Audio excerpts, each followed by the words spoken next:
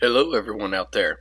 Brian Ball with Bonsai Tax Services here, and just wanted to kind of get a count and see who's excited. We have seven days left until the big day, Christmas Day.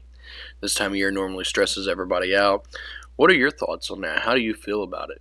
Does Christmas still feel like Christmas? One of the things that I discussed with my wife the other day was I miss the feeling of Christmas back when we were kids. Who doesn't, right? Getting up, opening presents, big meals, making a day of it. Um, just a nice little family time. And if you're missing a loved one this Christmas, I truly understand how you feel, and that makes the holidays even harder. But we do have 13 days left until tax season starts. That's another thing that can stress people out. This time of year really stresses people out.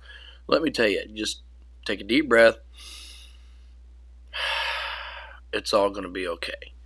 No point in stressing out. We know 2020 has been one of those years that you're just ready to put it behind you.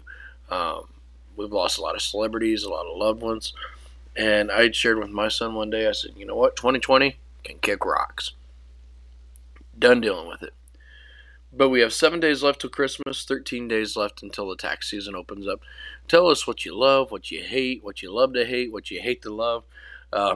What is it about this time of year that either makes you happy or makes you stressed?